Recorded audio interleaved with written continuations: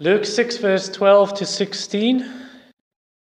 So if you'd open your Bible there to Luke 6, verse 12 to 16.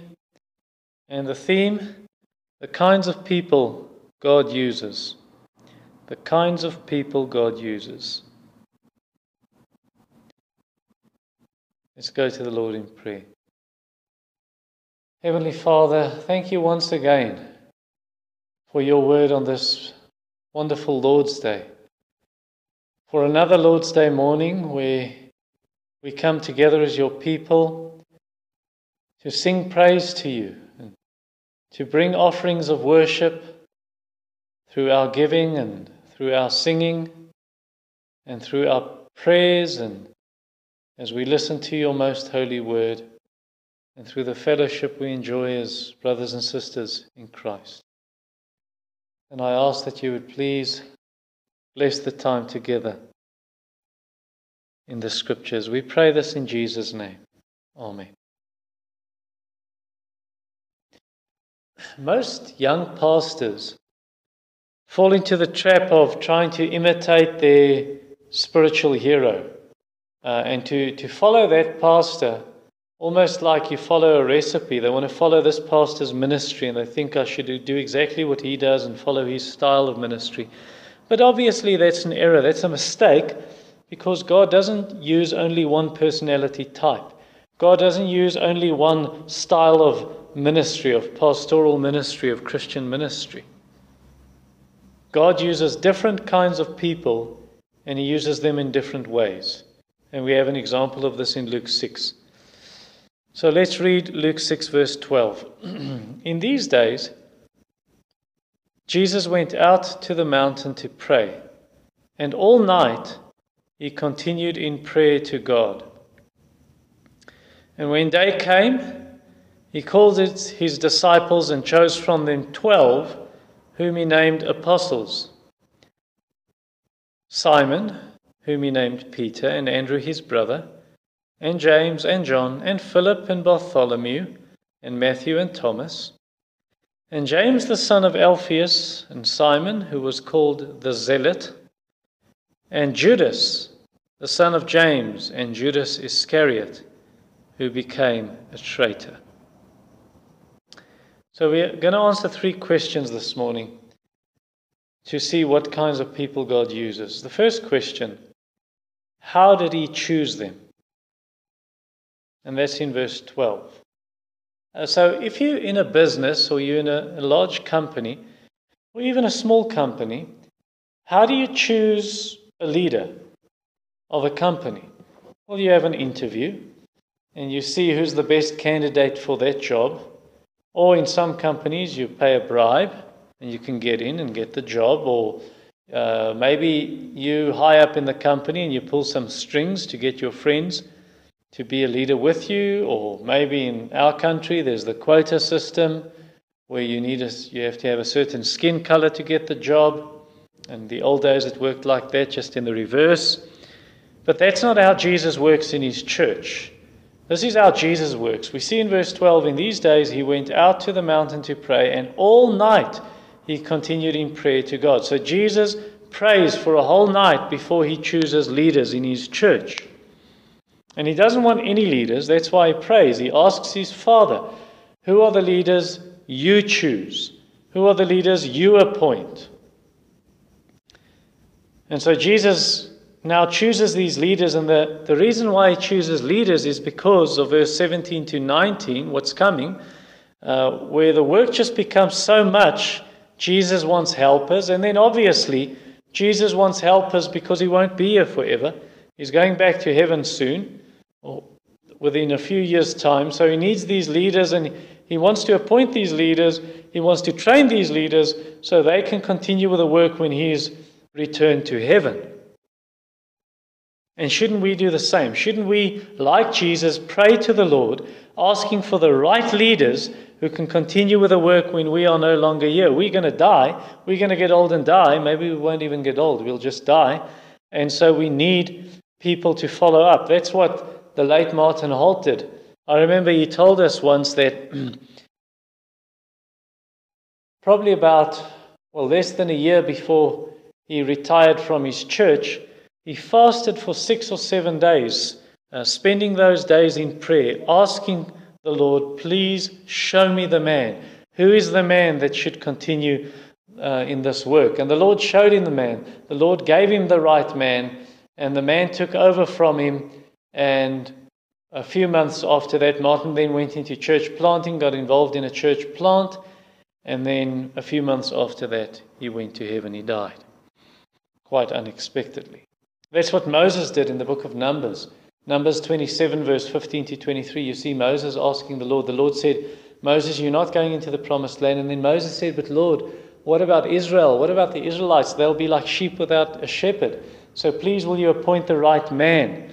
And don't let your people be like sheep without a shepherd. And then God appoints Joshua, and Joshua takes over from Moses. You see the same in the early church in the book of Acts, chapter 13, verse 2 and 3. The Holy Spirit, while the leaders are fasting and praying, they're worshiping the Lord, the Holy Spirit says, I want you to appoint for me and set apart Barnabas and Paul. And Paul's name at that stage was still Saul. I want you to appoint them as missionaries. They have to be sent out from this church in the city of Antioch. And that's exactly what they do. They fast and pray and then send them out. Or in Acts 14, verse 23, Paul and Barnabas appoint elders in the churches, and they fast and pray, and they appoint these elders to do the work of leadership in a church. Now, unfortunately, many churches don't do it this way. What they do is they look out for a kind of a CEO. They want to see who's a chief executive officer, who's a business personality, business type personality, or who has money, or who is a volunteer, who's willing, and they appoint those people. Or they just ask the members of the church, nominate some people for us, and then we're going to vote on this. And they choose leaders, and there's very little prayer that goes together with this and the way they choose leaders. And that's not how Jesus did it, because in verse 12 we see Jesus pray through the whole night before appointing leaders. So the pattern Jesus used is not the pattern we see in many churches. And that's not the biblical pattern. Because the Bible, as we see here, the Bible starts with prayer. That's how we appoint leaders. We pray. We pray earnestly. We pray passionately. We pray fervently. We pray with all seriousness to ask the Lord, give us wisdom and show us who the men are that should continue the work of ministry. And then we start looking out for men of good character. You take 1 Timothy chapter 3, verse 1 to 7, and you look at that passage, and there are some characteristics of a good leader. There are character qualities of a good leader, and you measure the men against those qualities. And you see, are these men of character? Will they be men of God? Are they spiritual leaders? Now, how do you do this? You don't do this the way most Baptist churches do this. In most Baptist churches, they will ask the members to nominate. So in other words, you say, I want my friend to be an elder. I want my friend to be a spiritual leader. I want him. And you write down a name on a piece of paper, and then the church votes about that. And whoever gets the most votes, he's in. He's the next elder. Or if they get more than 70% of the votes, they become elders. That is not the biblical pattern. That's the way you choose deacons, according to Acts 6, verse 1 to 7. You ask the members, who are the people you see as servants? Now, deacons aren't spiritual leaders. They are people busy with the work of serving, for instance, taking money to the widows or that kind of thing, helping the poor and so on. But they're not the spiritual leaders. When it comes to spiritual leaders, then the elders should identify new leaders, and the elders should appoint new leaders. This is what you see with Jesus. Jesus here prays, he appoints them. In verse 13, he chooses 12. Of all his disciples, he chooses 12, and he names them apostles. Or in Acts 14:23, you see the same thing. Paul and Barnabas, they appoint leaders. 1 Timothy 4, verse 14, Paul says to Timothy, Timothy, the elders laid their hands on you. So you were appointed by fellow elders. 2 Timothy 2 verse 2, Paul says to Timothy, you need to be on the lookout. Find faithful men, and then you start training them so they can train others. You find the faithful men. Titus 1 verse 5, Paul says to Titus, you go around to these cities, the churches that were planted recently, and you appoint elders. You appoint spiritual leaders. So it's the elders that must appoint new elders. It's the elders that appoint spiritual leaders. And that goes whether you're a part-time elder, in other words, the church doesn't pay you to be an elder because you've got another job, or maybe you're a full-time elder like I am. You get paid by the church. You're a pastor in the church. And so the elders must appoint part-time elders and full-time elders. And so it's not biblical for a church to call, let's say I accepted a call to a new church. There's a church and I think, right, the Lord is moving me there. God wants me to go there. And so I go to a new church. It's not right of me then to accept the call to the new church, but I do nothing in appointing a man in my place. I just leave it to the church. I just leave it to the members. I just leave it to some call committee. I just leave it to maybe the denomination. People outside our church. Will you just please see to it that someone takes over the job, takes over the work, and continues the work? That's not biblical. That's not what Jesus did. That's not what Moses did. That's not what Paul did. Jesus appointed other leaders before he left. Moses appointed, he asked God's help, give me another leader. He laid hands on him. Paul did the same thing. He appointed Timothy and said, you go on with this work. So what the pastor should do if he goes to another church, he accepts a call to another church, what he should do is he should gather with his fellow elders, with the other elders, and they must make sure there is someone who will take over the work, take over the reins. You know, many pastors, what they do is they say, no, I don't want to be part in deciding who's the man who's going to be the man to follow me up and continue the work. I think that's unethical. The church should decide. No, that pastor worked with the people. He worked for many years. He worked with the flock. He worked with the sheep. And now he just shrugs his shoulders and says, well, it doesn't matter who's the one to take over from me. What if it's a wolf? What if a wolf comes in and he tears apart the flock and he scatters the flock? Of course the pastor should be involved and say, I'm not going to allow that. I'm going to make sure they've got a good spiritual leader, a full-time pastor, and I get the right man in my place before I move on. So the church, the congregation shouldn't be without a pastor. The sheep shouldn't be without a shepherd. The church shouldn't be without a full-time leader for months and months and months because the guy just moved on without appointing a new man. Moses prayed, Lord, please don't let your people be like sheep without a shepherd. Appoint a man, and God does. So in other words, if the pastor finishes, if today is his last Sunday at this church, tomorrow the new pastor must start. They mustn't be without a pastor. This is not what Jesus did. He trained men, and when he left, everything was in place. They could continue, and he would empower them by his Holy Spirit to continue the work. You see, because if the pastor leaves the flock alone, if he just leaves the flock to themselves, he leaves the church to itself, and things turn out badly and poorly, well, he's responsible. Because Paul says to Timothy in 1 Timothy 5:22, when he has to appoint leaders, he says, don't take part in the sins of others. Meaning, don't appoint someone too quickly and it's the wrong man, and if that guy messes up, you're responsible with that guy because you appointed him. And the same with a pastor. If he doesn't appoint anyone, he just leaves, and a new guy comes and he messes up, that pastor that left is responsible because he should have appointed a new man, together with the help of his fellow elders. Second question.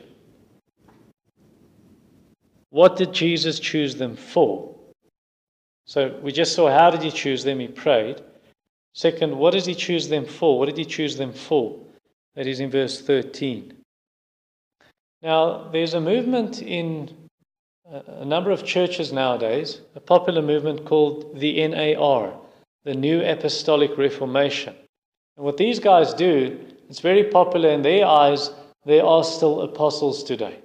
They say that people in the churches with the apostolic office and the apostolic gifts, and they can continue as apostles. That's quite popular, by the way, among many prosperity churches. You see it in Africa.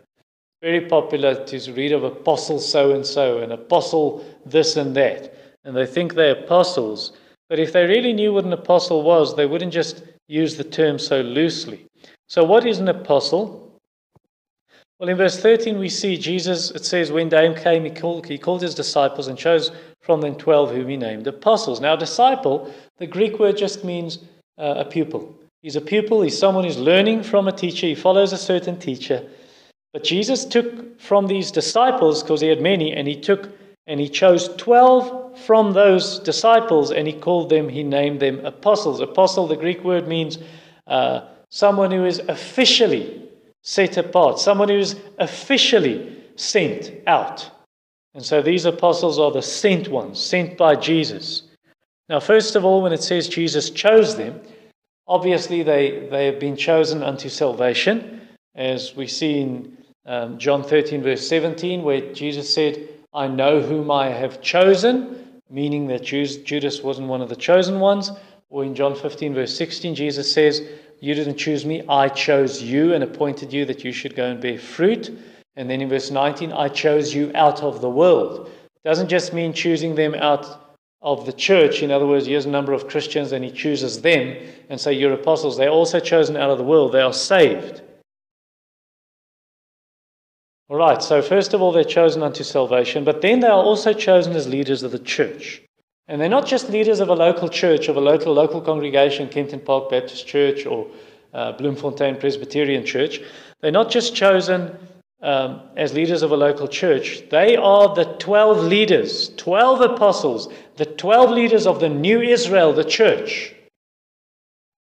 In Old Testament, you had the 12 tribes of Israel.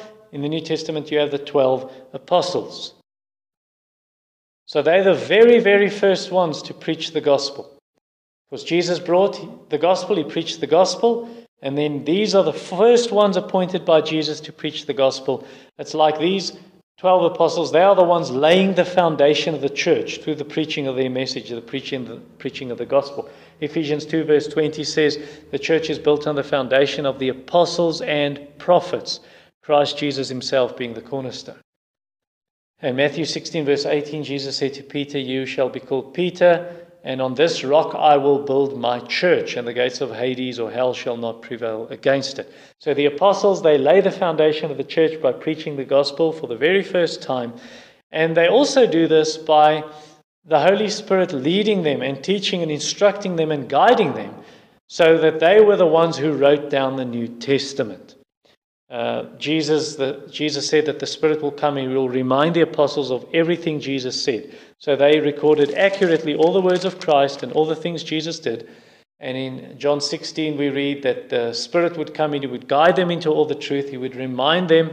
He would teach them the words of Jesus. He would teach them of things to come. He wouldn't speak out of himself, but only what he heard from Christ he would speak.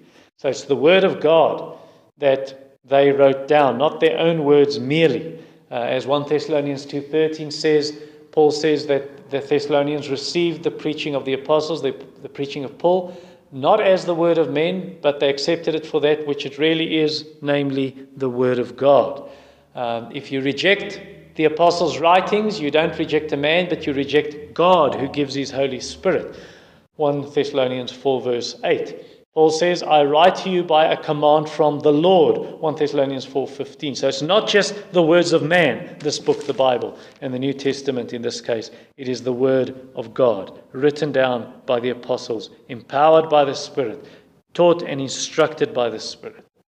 And that's how in the early church, in the very first centuries after the apostles, that's how the early church determined whether a book is part of the New Testament or not. The question was, is it written by an apostle or by one of the apostles' helpers?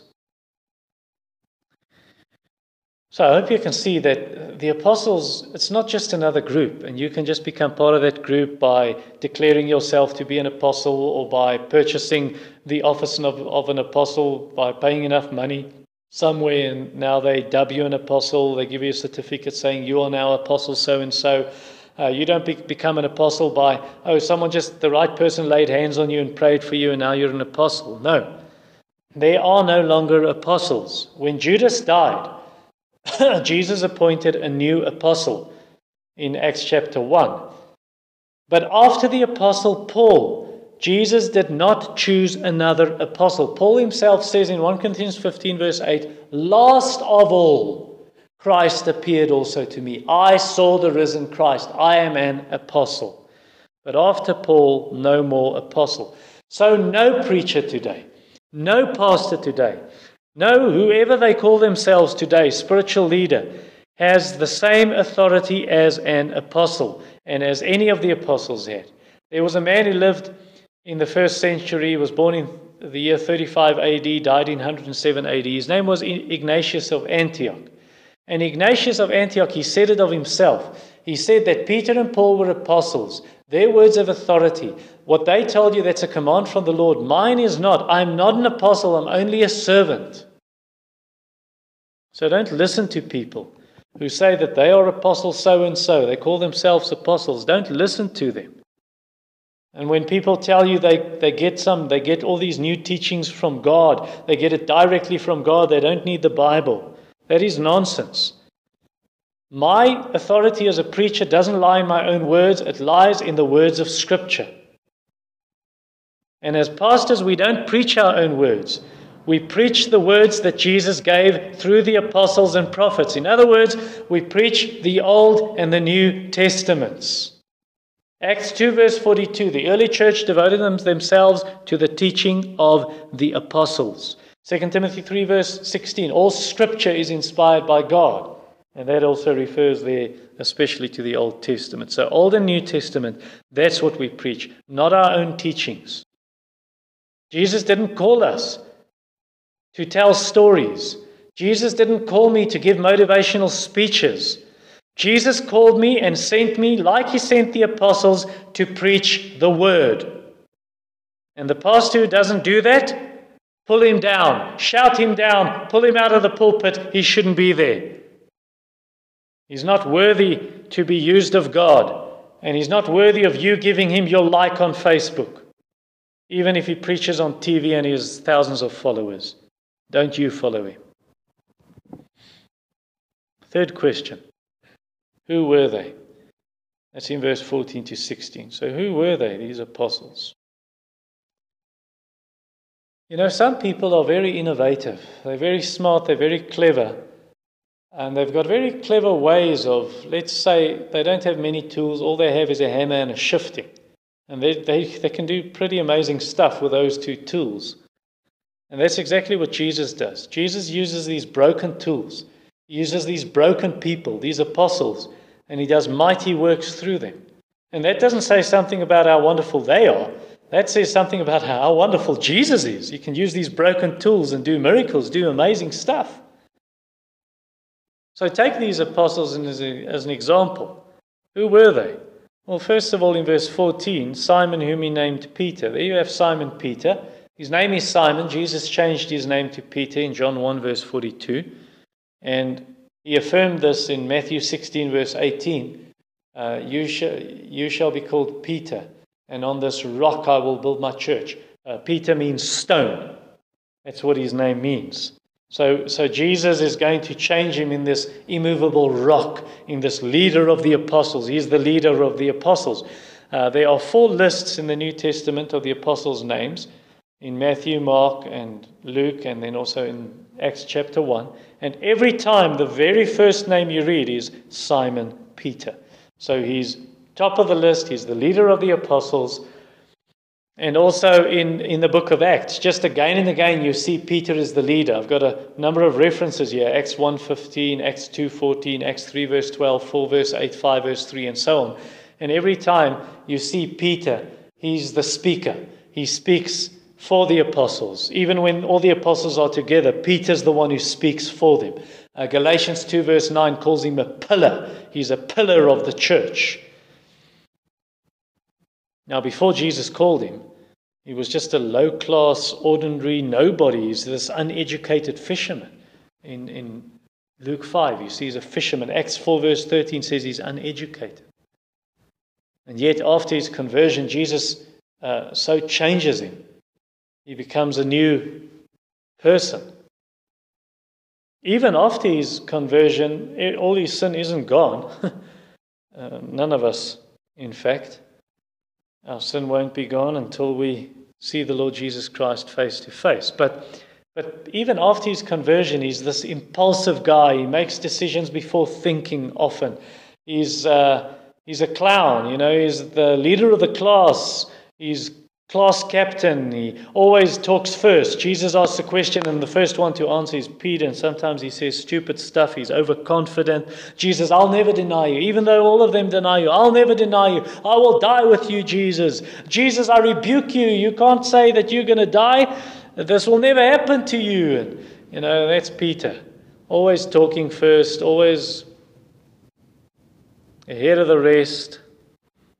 And by grace, Jesus changes him. Jesus changes him into a strong leader, into a committed leader, a devoted leader. And in the end, we know that Peter writes 2 books in the New Testament, 1 and 2 Peter, toward the end of the Bible. And then right at the end, Peter gives his life by dying for Christ. In John 21, verse 18 and 19, Jesus prophesies that. He predicts that. Now, according to tradition, I'm going to tell you how the apostles died. It's not in the Bible. This is just tradition. This is church history. So we don't know the exact stories. But according to tradition, apparently Nero Caesar, the Roman emperor, wanted to kill Peter. And the believers pleaded with Peter, you must run away, flee for your life. The emperor is going to kill you. And then Peter flees. And when he comes to the city gate, the gates of Rome, he sees Jesus, and then Jesus asks him where, or at least he sees Jesus, and he asks Jesus, where are you going, Lord? And Jesus says, I'm going to be crucified again. And Peter then understands what Jesus means. Jesus is actually saying, Peter, turn back and give your life for me. And that is what Peter does, and they do crucify Peter indeed. But Peter says, I'm not worthy to die like my Lord. Crucify me upside down. And church history says that's how he died. The next apostle is Andrew. In verse 14, he's also a fisherman like his brother. Peter's his brother. And we read this in Matthew 4, verse 18, that he's a fisherman, the brother of Peter. And he was at first a disciple of John the Baptist. And he then becomes the very first disciple of Jesus, because John the Baptist one day walks with two of his disciples, and he sees Jesus coming, and he says, there's the Lamb of God who takes away the sin of the world. And immediately Andrew and the other disciple, they leave John the Baptist and they start following Jesus. You read this in John chapter 1, verse 35 to 40. Now, Andrew's the kind of guy, he's always bringing individuals to Jesus. He's always bringing people to Jesus, introducing people to Jesus. Like in John 1, it's Andrew that brought Peter to Jesus. He says, Peter, come, we found the Messiah. Let me go and show you. And he brings his brother. Or in John chapter 6, there's a little boy with 5 loaves and 2 fishes. And Andrew says, come, let me take you to Jesus. And he says, Jesus, here's a little boy. He's got lunch. Maybe you can do something with this. Or in John 12, Philip says, Andrew, here's some Greeks. They want to see Jesus. And Andrew says, come, I'll take you to Jesus. And he takes them to Jesus. So always bringing individuals to Jesus. And according to tradition, what happened later on with Andrew is he became a missionary. He preached right at the coast of the Black Sea, and also in what is now called Uzbekistan.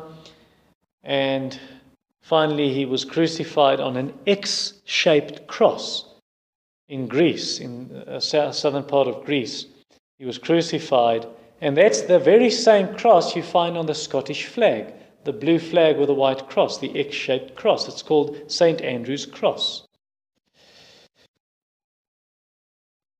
The next apostle is James, in verse 14. James. Now James and then his brother John, in verse 14 also. James and John, they're brothers. They are the sons of Zebedee, according to Matthew 4. They are fishermen with Peter and Andrew, according to Matthew 4. And Peter, James, and John, they are like the inner circle, the inner 3 of Jesus' disciples. The closest to Jesus. Like in Mark 5, Jesus heals or raises a girl from the dead. She's lying in the house, and he allows no one to go with him except Peter, James, and John. Or in Mark 9, Jesus goes up the mount a mountain where he's transfigured, his face shines like the sun, but he allows no one to come with him except Peter, James, and John. Or in Mark 14, Jesus goes and prays in the Garden of Gethsemane, and he goes further in, deeper in, and the disciples who come with him are Peter, James, and John. Now, James and John, they are on fire, these guys. They are called, even by Jesus in Mark 3, the sons of thunder, because they've got a fiery personality. At one stage, they said, Jesus, we'll burn up these Samaritans. Let us call fire from heaven and burn them up, because they don't want to welcome you, in Luke 9. And Jesus has to rebuke them. In Mark 10, they want to sit on Jesus' right and left hand in the kingdom. Jesus, can we sit on the right and left in your kingdom? And because they got this fiery personality, James is the very first apostle who gets martyred, who gets killed when Herod decapitates him. He chops off his head with a sword in Acts 12, verse 2. Next apostle is John in verse 14. Now, I've already said a number of things about John, but John is the disciple whom Jesus loved.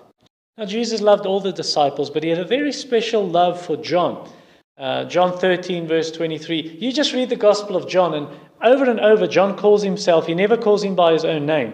He describes himself as the apostle whom Jesus loved, the disciple whom Jesus loved. And right at the end of John, in chapter 21, verse 20, and then verse 24, you see, this is the apostle who is writing these things, the disciple. I am the author of this book. And so we know it's John.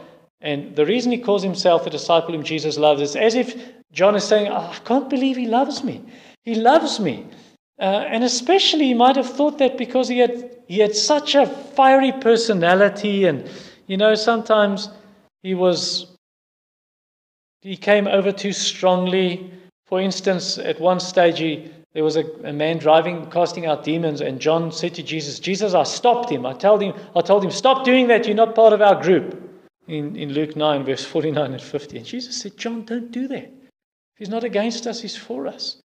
So in the end, what Jesus did is it's almost like he channeled John's fiery personality, and John became one of the leaders of the early church with Peter. You see Peter and John, Peter and John, Peter and John. Galatians 2, verse 9 also. John was one of the pillars of the church, like Peter. And Jesus changed him into the disciple of love, the apostle of love. The apostle of love who wrote the Gospel of John, who wrote 1st and 2nd and 3rd John, those short letters toward the end of the Bible, who wrote the book of Revelation. And later on, according to Revelation 1, verse 9, he was banned to the Isle of Patmos, to this island. It was his prison. But he was set free later on, and according to history, he died as a very old man at the age of 100. Next apostle is Philip in verse 14. He's from a town called Bethsaida. According to John chapter 1, it's the same town where Peter and Andrew were from. And he's a very logical guy. And sometimes his logic comes in the way of his faith. For instance, one day Jesus, when he fed 5,000 families, just before he broke the bread and the fish to feed these 5,000 families, he said, where are we going to get bread for these people, Philip? He's testing Philip. In John 6, we read this. And Philip says, Lord, I'm a logical guy. You can take 200 days' worth of salary, and it's not enough to feed all these people. And so it's like he just can't understand. How can Jesus feed 5,000 families? We don't have enough money. So he's logical, and that hampers his faith. It hinders his faith. And then he also just looks right past the miracles of Jesus.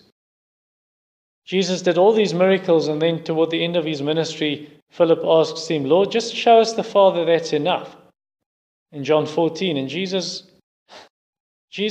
says, Philip, how long have I been with you? I've done all these miracles. Can't you see the Father is in me, I am in the Father? Can't you see he who has seen me has seen the Father? So don't you see it? And we're very glad that these things changed in Philip's life, because Jesus eventually used him to spread the gospel, and in the end, Philip died. Some people say he was stoned to death, and others say he was crucified. The next apostle is Bartholomew. That's in verse 14. Now, Bartholomew His name means the son of Tolmai. That's what Bar in Hebrew, like Bar Tolmai, son of Tolmai. So he's the son of Tolmai. His full name is Nathaniel, the son of Tolmai. In John chapter 1, verse 45, we see Philip calling Nathaniel, or Bartholomew, bringing him to Jesus. But this Nathaniel, he just can't believe. When he says Jesus of Nazareth, he says, what? Nazareth, that town? Can anything good come from Nazareth? It's like saying, what's from Brakpan? Can anything good come from Brakpan or from Kempton? Can anything good come from Nazareth? But despite his prejudice, Jesus says, here's an Israelite in whom is no deceit. There's no guile. There's nothing twisted in this man's character. This man is a sincere man. He's an upright man. John 1 verse 47. And then tradition tells us that he went and he preached in India. He translated the Gospel of Matthew into one of the local dialects, the local languages. And he died in the country of Armenia. He was first beaten with rods, then he was crucified. Then they flayed him, and actually, in other words, they actually skinned him alive before he was even dead, and then they chopped off his head. Matthew is the next apostle in verse 15.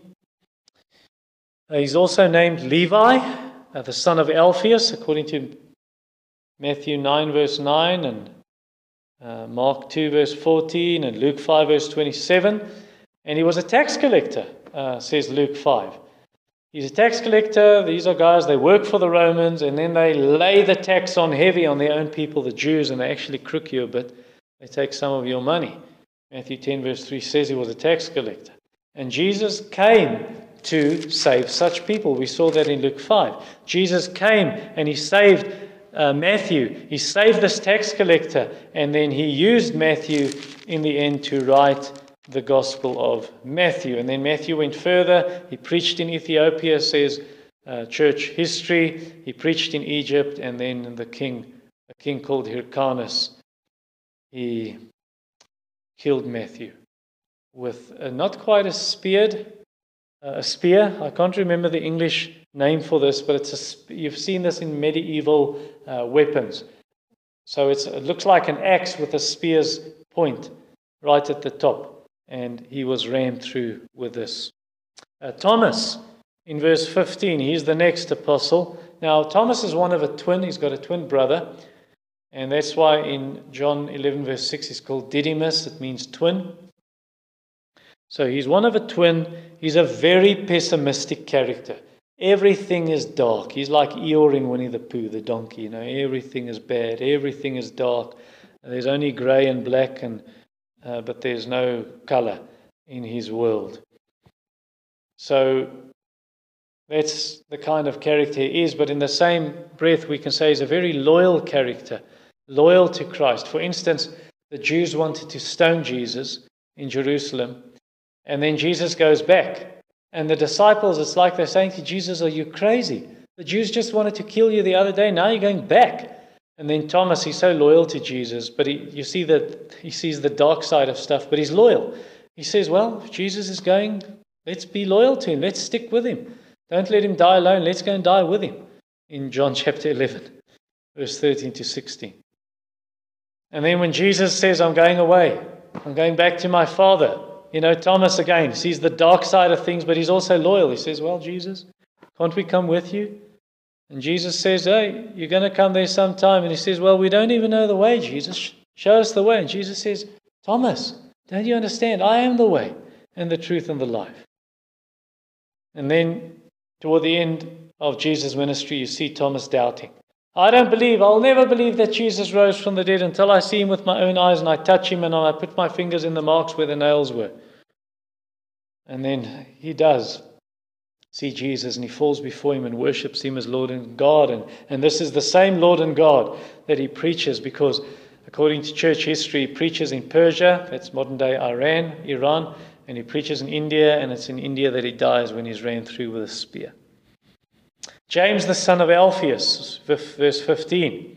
Now, his dad is called Alphaeus.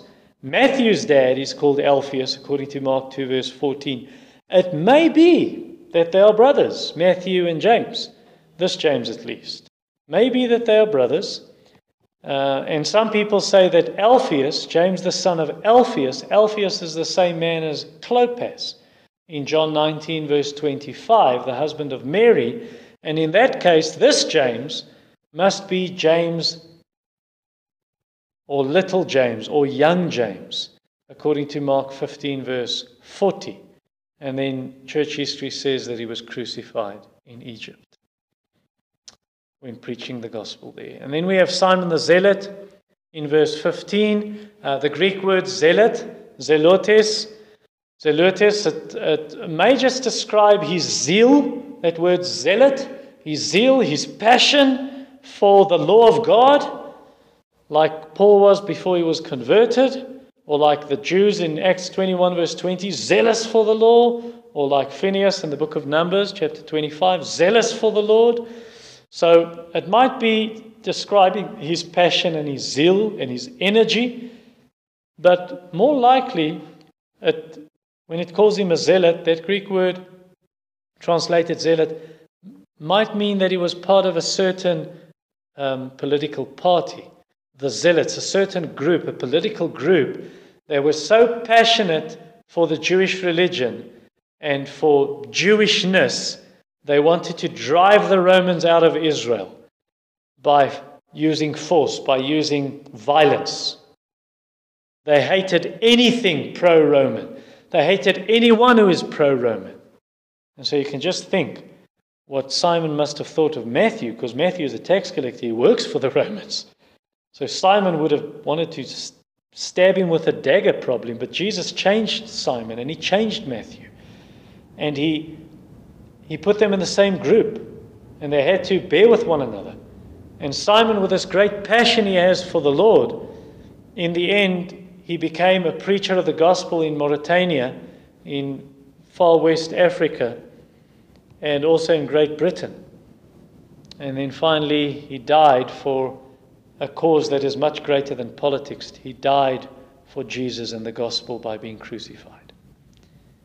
And then second last, we have Judas, the son of James, in verse 16. In Matthew 10, verse 4, he's called Thaddeus or Lebbaeus. And that's probably just a nickname his parents gave him, because Thaddeus and Lebbaeus means great heart. One with a great heart, one with a wide heart, with an open heart, or heart child of a man's heart. He's close to his parents' heart. And maybe it points to his loving character and his gentle character. We see this character trait in John 14, verse 22, where he says to Jesus, Jesus, why are you only going to reveal yourself to us? Why only show yourself to the disciples? Why not show yourself to the world? It's like he has a heart for the world. He wants the world to know Jesus. And we see that heart for the world when he takes the gospel to Turkey, according to church history. And there he dies as a martyr by being beaten to death, or some say by being chopped to death with an axe. And then the last one on the list is Judas Iscariot in verse 16. Now, Iscariot means man of Keriot. Ish means man, and Keriot is a place, a town. Ishkariot, man of Keriot. That's a town about 16 kilometers south of Hebron, east of the Dead Sea in Israel. And we know that from Joshua 15, verse 25. And Judas is called here the traitor. He's the traitor. No one today, especially Christians, no one wants to call their child Judas. Jesus said from the beginning Judas was a devil in John 6, verse 70 to 71. Judas stole money from the disciples' purse. The disciples had a collective purse. And Judas stole money from it. And he betrayed Jesus. In the end, he betrayed Jesus for money. He wanted money. And he gave himself over to Satan. And then Satan entered into Judas. Luke 22, verse 3, John 13, verse 27. Judas was such a hypocrite. Not one of the 12 disciples, even in their wildest dreams, thought that Judas would be the traitor. Even when Jesus said Judas is the traitor, they still didn't understand, according to John 30. And then Judas did betray Jesus in the lowest manner possible, in the basest manner possible. He betrayed Jesus with a kiss, saying, the one I kiss, that's the man, arrest him. And when Jesus was condemned to death, Judas's conscience bothered him, and he took back the money, took it back to the Pharisees and the Sadducees, back to the chief priests, but his repentance wasn't sincere because he just followed that act with another sin by hanging himself, by committing suicide. Matthew 27. And apparently when he hung himself, either the branch broke or the rope broke, and Judas fell forward and his guts split open and his intestines came out. Acts 1 verse 18. Jesus calls Judas the son of perdition, the son of condemnation, the son of judgment. In John 17 verse 12, Jesus said it would have been better for Judas if he hadn't been born. Matthew 26 verse 24. And then in the end we know that Judas went to hell, says Acts 1 verse 25. So don't assume that this person must be saved, this person must be a Christian because he's a spiritual leader. Judas was a spiritual leader and he wasn't saved. And let us also not be like Judas and try and hide our sin and be hypocrites, but repent and turn to the Lord and be forgiven. Because if you continue in your sin, then you will go with Judas. You will be where Judas is, in hell. So rather be like the other disciples. Yes, they were imperfect. Yes, they were broken sinners. Yes, they were nothing special. They were ordinary. And yet Jesus changed them. And Jesus used them to turn the world upside down. Can Jesus do the same with you and through you? Can Jesus use you in that way? What about the people around you? Can Jesus use them, that Christian with a big mouth who talks too much, or that Christian who struggles to pray in front of others or talk in front of a crowd? Can Jesus use him? Can Jesus use her? Can Jesus use that Christian? You know, their logic stands in the way of faith. They're like Philip. Or maybe they just rub you the wrong way. Can Jesus use them? Well, if the Lord can change you and I, obviously He can change other people. He can change them, and He can use them. So let us be patient with one another, and let us bear with one another in love. And let us work with one another with patience, and bear with one another in love. And I think that's necessary at a time like this, because in the past bit more than a week, I've heard that people start grumbling. People in our own church start grumbling against one another. Little things that bother them. I don't like this about that person. And I don't like this about that person. And Jesus wants us to bear with one another in love, like these disciples. Jesus doesn't want His troops to squabble among each other.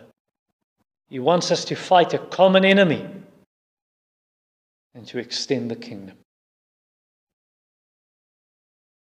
Let's pray. Heavenly Father, we are indeed in need of your help to love one another and to be used of you and changed by you. And we need grace, Lord, to live a God-pleasing life and to take the gospel to the lost. And we pray that you would help us with that in Jesus' name. Amen.